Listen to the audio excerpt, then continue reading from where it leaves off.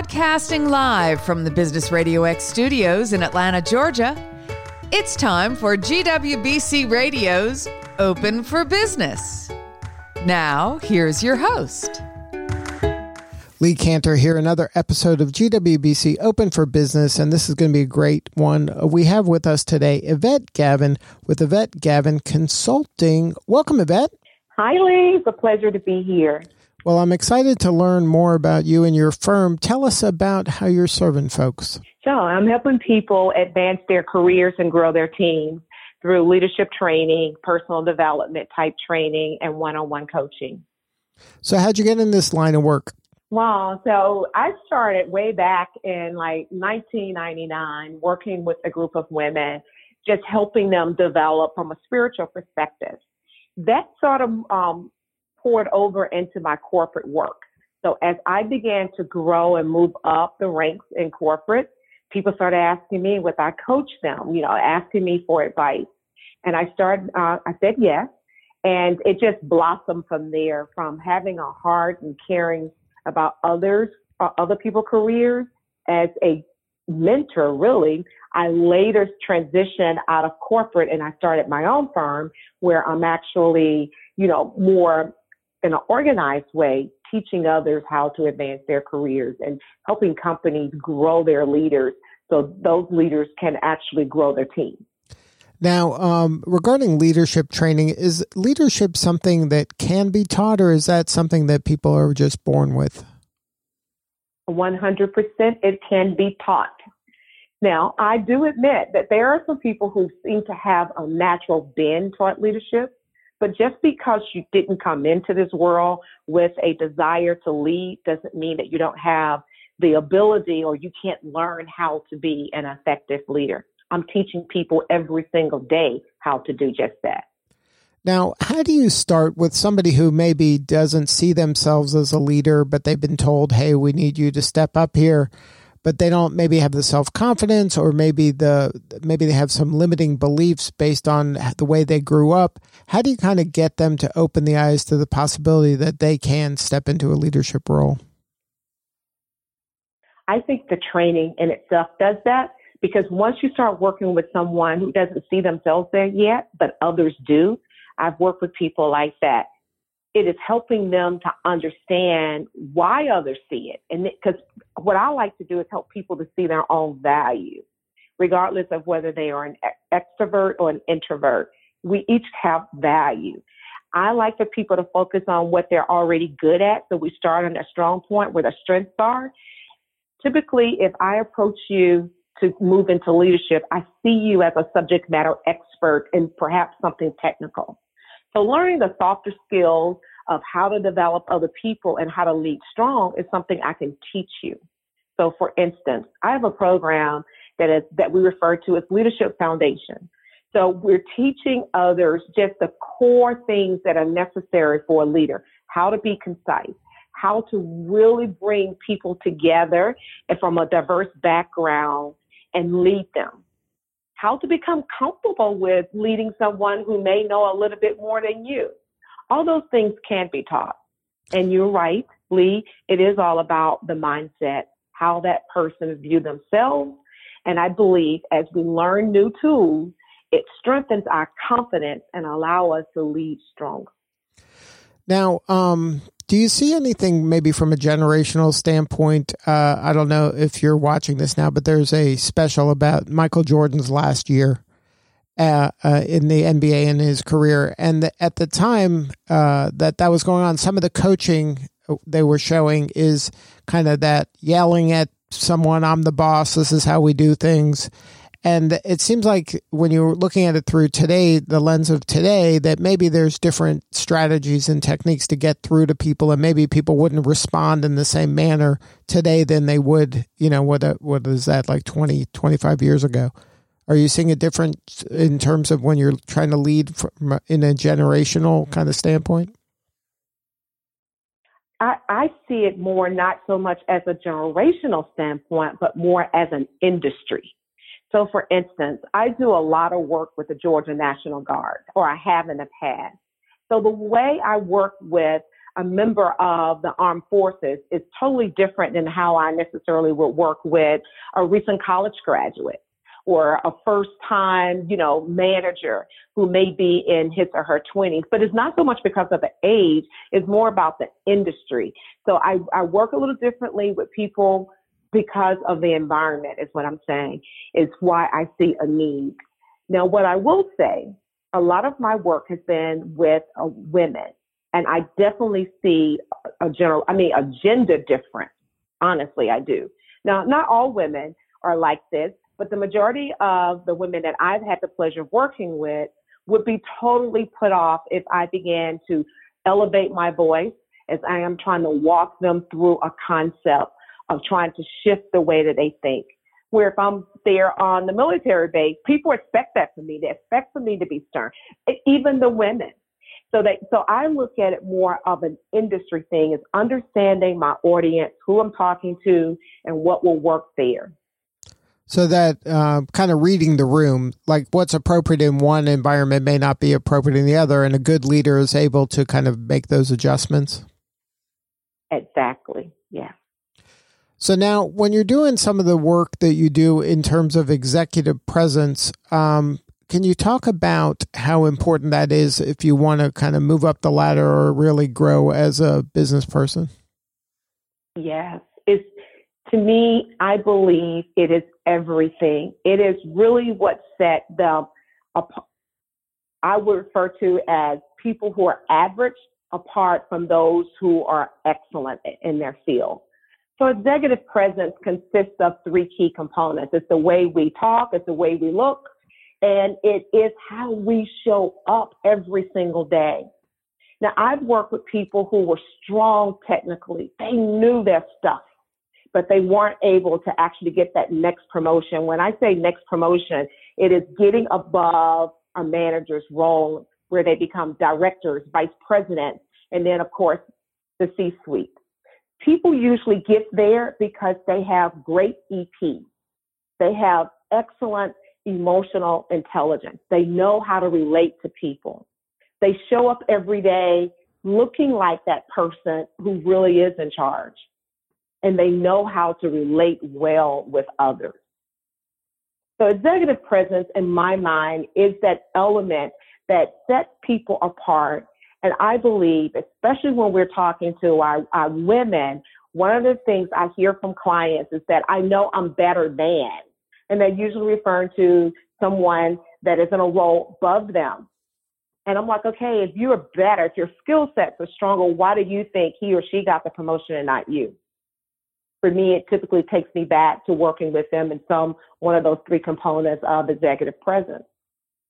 Now, when I look at each, sorry, go ahead. Can you share maybe some advice or some low-hanging fruit that a person can improve on so they can, show more executive presence? Yes, I sure can. People typically don't like to hear this one, and it is the lowest of the three. But one of those things is how you look, honestly. And I'm not talking about looking like a movie star. I'm talking about showing up polished and doing it in a way where it becomes your brand, that when you show up, you're that way each and every time. I'll give you an example. When I was in corporate, I was an IT director. One of the VPs actually came to me and asked me if I would mentor an individual within the organization. She wasn't in my organization. She was in a peer. And this is what he said to me. She has very high potential. I can really see her being the interface between IT and the business, but her physical appearance. And I was like, okay, what's wrong with her physical appearance? We could not, and I'm going to say it again, count on any consistency in how this woman looked each day. One day the hair was red, and this is no joke. And I know people, I've shared this before, and people like, are you kidding me? No, I'm not kidding you. If anyone thinks that their physical appearance doesn't weigh in on how others perceive them and receive them, then they're fooling themselves. The other mistake that she was making in her appearance was that she was showing too much cleavage in a corporate environment. I always tell my clients, we must understand the environment. And you must understand that environment. You must get in the environment before you can change the environment. And I want to say that again. You must be in the environment. You got to be on the field playing if you're going to actually change any part of the play. And so I have young ladies say to me, well, I should be able to wear what I want to wear. Yes, you should, when you own the company. When you have all the money you need to run the company, because executive presence is also a key element in being able to get investors. You know, we see it on Shark Tank all the time. Many times they say, I'm not investing in your company or your idea. I'm investing in you as the individual. It's based on their story and based on the way that they presented themselves at that moment in time. So physical appearance and how you show up and how you dress and how you present and carry yourself. That has nothing to do with weight, skin color. It is about how you choose to brand your physical image. And that is the lowest of the three, I would say.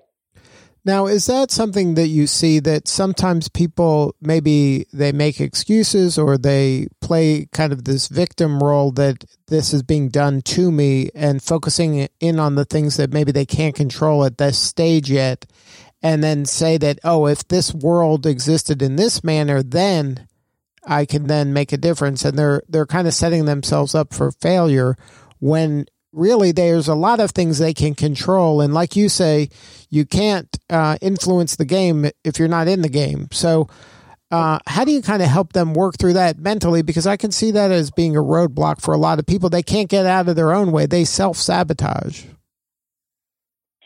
You're absolutely right. I hear that all the time, and it's always about what someone else is doing versus what they are doing. And so what I try to help people to understand, if you're making a decision that you want to be in this arena, then understand the rules there first.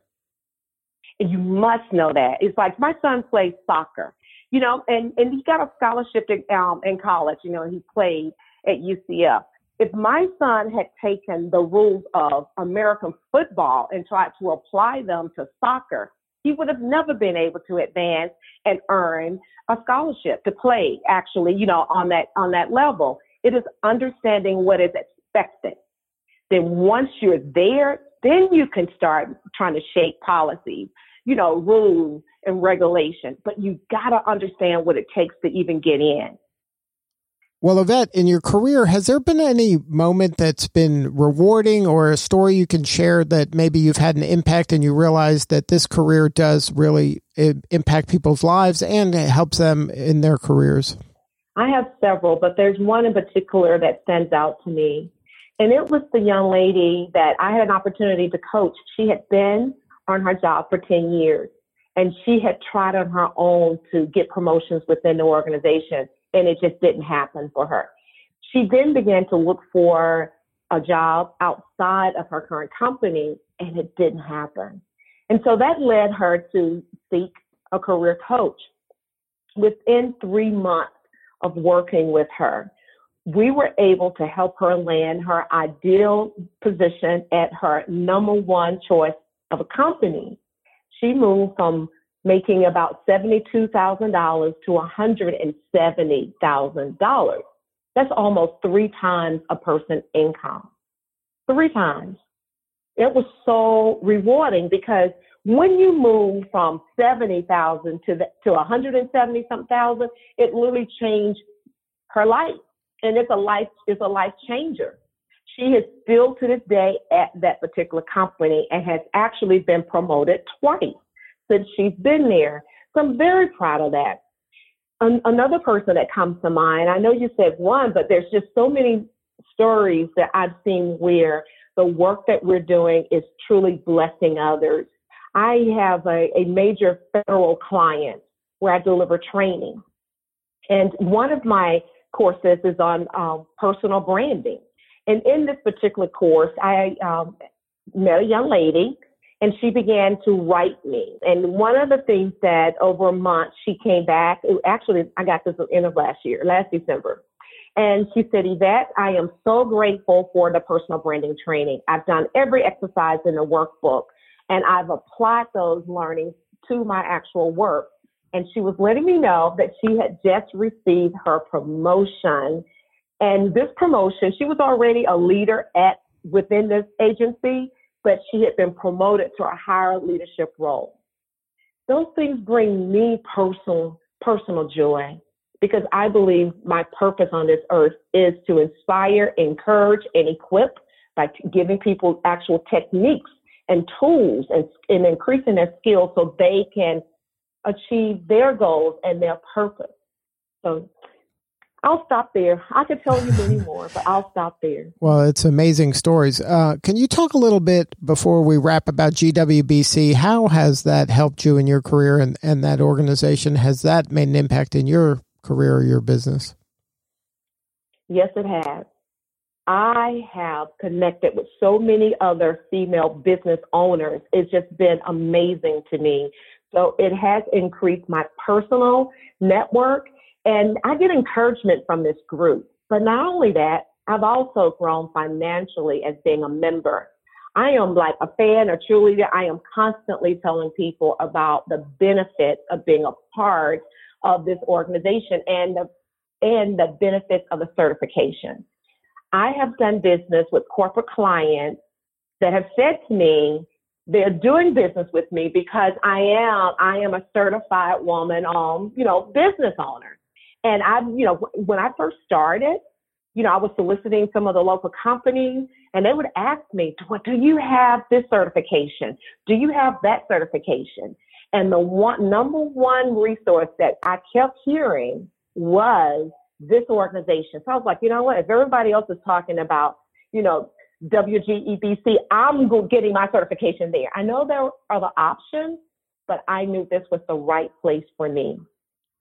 Now, if somebody wanted to learn more about taking their career to the next level, do you have an ideal kind of client? Like, who is the perfect client for you to work with? The person that you just said, that person who's already made up in their mind that it is the season for them to move forward, and they just need someone to help navigate them there. The person ideal for me is saying, I am sick and tired of status quo. I am ready to do the work, because it is work to get there, to do the work that is necessary to advance my career or my business or employee. Because I'm not just doing one-on-one coaching, but I have companies that will hire me to work and help develop their leaders. Now, if somebody wanted to learn more and have more substantive conversation with you, is there a website? Yes. You can find me at YvetteGavin.com. That's www.Yvette with a Y, Y-V-E-T-T-E, Gavin, G-A-V as in Victor, I-N.com. Good stuff, Yvette. Thank you so much for sharing your story today. You're doing important work. Thank you. It's my pleasure. I enjoyed this conversation. All right. This is Lee Cantor. We will see you all next time on GWBC Radio.